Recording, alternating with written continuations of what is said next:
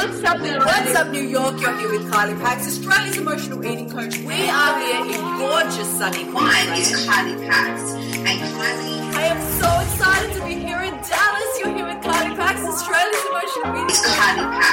Kylie Pax, Australia's emotional eating coach. Australia's emotional eating coach. Kylie Pax.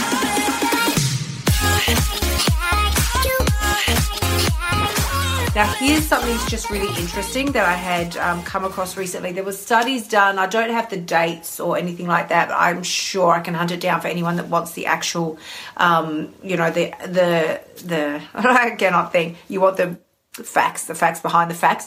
I don't know when these studies were performed, but they were done at the University of New South Wales here in the magical land of Oz, that showed that after only, get ready for this, is a shock factor, 5 days on a high junk food diet, not 5 months, not 5 years, after only 5 days on a high junk food diet, it affects your cognitive ability. So there is no way that now, I mean, first of all, 5 days on a junk food diet, I've probably spent 5 years at one stretch on a junk food diet, at least 5 weeks and 5 months on high junk food diets, right? It affects your cognitive abilities, which means, of course, you're not going to be thinking clearly, seeing things clearly, being able to make decisions clearly, feeling good about yourself. How are you going to feel good about yourself when the neurons in your brain are firing all crisscross? They make you jump.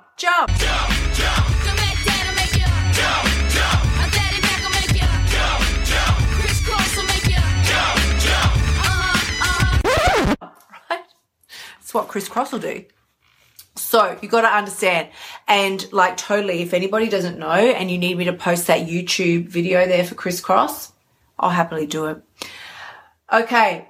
Now here's some other things that I really wanted to suggest to Alison, things that are going to help. If you find yourself getting stuck somewhere in your life, you're like, I'm not sure. I want to move forward, but I don't know why I'm holding myself back. I want to move forward, but I don't know why I'm not. I do start moving forward and then I keep on going back.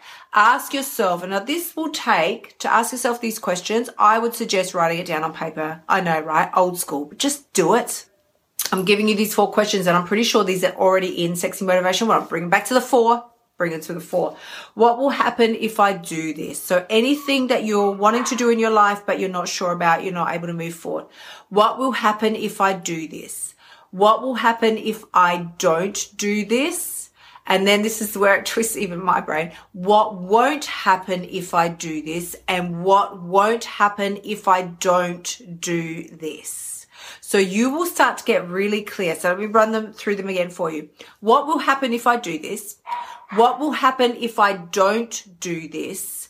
What won't happen if I do this? And what won't happen if I don't do this?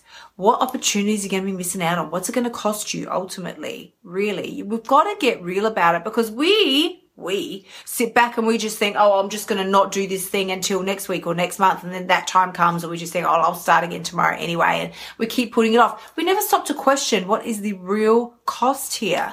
Another day, another year, more weight gained. Okay, fine. Well, I'll take it off when I do start the diet. When is that going to be? Diet, please. My God, old lingo coming out. When is that going to be? But when are you going to make those changes that you want to make? When are you going to start or finish reading the books that you say you want to do, or do the course that you say you want to undertake, or a level of study, or clean up around the house the way you say, what is the cost of not doing this? What am I missing out on by not doing this? What will she, she's like, I don't know if you can hear her. But no, so here we go again. We get all caught up in our head with the emotion of the situation, right? So I gave this example in the last masterclass where I sort of said, I said, I still get the pull at night, pretty much every night. See how my face screws up? Whatevs. Pretty much every night, the voice will scoot into my head and just be like, you should totally just have a snack on your way to bed. Like, on your way to bed. It's like, I'm going to bed, not hungry, right? But it will totally tell me, like, you should be, so I'm just trying to, I don't know what she's doing. She's scratching on things. we attach all this emotion to the situation and we just think, I've just got to eat, I can't resist, you know, or I feel so bad, or I'm so tired, I've just had the worst day, but we feel all this emotion and we just think it's too much, you know, I can't be, but even sometimes for me, the emotion is I cannot be stuffed, sort of fighting it kind of thing. That's how it feels. It's like, I can't be bothered just dealing with this now. I just want to eat, right? How would you be feeling? What action would you take if you were not attaching so much emotion to the situation? I'm tired. I just want to release. I just want to zone out. Like, okay, all right, 2-year-old Kylie, like me, Kylie. All right, 2-year-old Kylie. Well, have you finished having your whinge now? Because, you know, I'm 45 years old. It does not serve me to act like a 2-year-old, just whinging and stamping my feet until I get my way. It's not a good look. Firstly, it's not a good look. And it's not going to get me the results that I want. It's not going to take me where I want to go in any capacity. So what decision would I make if I was able to just remove the situation, remove the emotion from the situation and look at it from the outside? Are you hungry? No. Well, end of discussion. Really? I'm not hungry. Well, I just want something. Okay, fine. What is it? Because it's not a matter of like shut down and just block off your emotions. Okay, fine. I know you want something, but what? What is it that you want and what is it that you need? Because if my body is not physically hungry, I don't need food, but I'm certainly needing something emotionally. So what is that? I just want some release. I just want some relief. I am tired. I've had a really, you know, a big day or a hard day or a crappy day or a great day and I want to celebrate or whatever, but I want that food.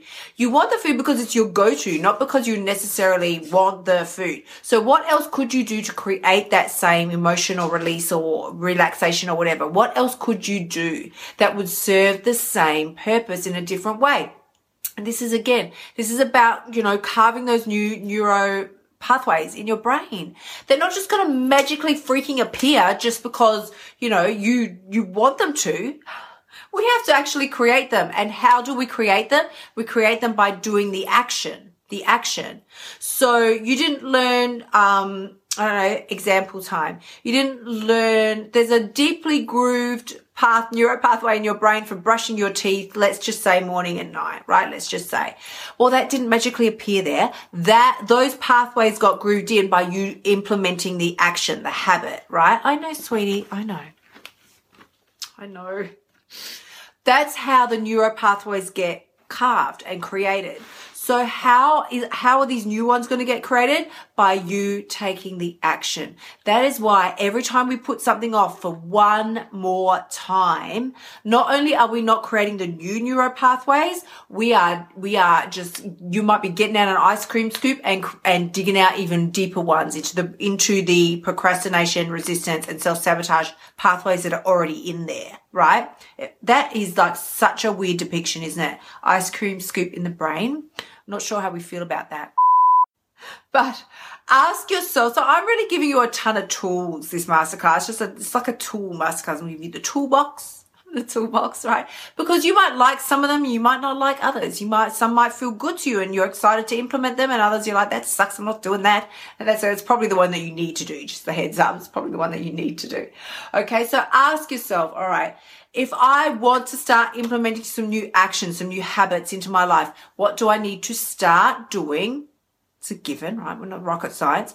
What do I need to stop doing? And what do I need to keep doing? What do I need to start doing? What do I need to stop doing? And what do I need to keep doing? So when we start our fancy plans, we go, I'm going to do something that's going to be great and I'm going to implement something new. That's fine. We implement the new thing. What do I need to start doing? We do that. It's fantastic. But we never, ever, ever take the time to ask ourselves, oh, and just FYI, I wonder as well, what do I need to stop doing? And what am I already doing that's good that I need to keep doing? We don't look at those. No, we don't. No, we just want to do the new thing. And then we wonder why we can't do the new thing because we've still got so much of our energy, space taken up with the things that we should be stopping doing and also things that we should be keeping doing, that we can build on, right? That we can build on.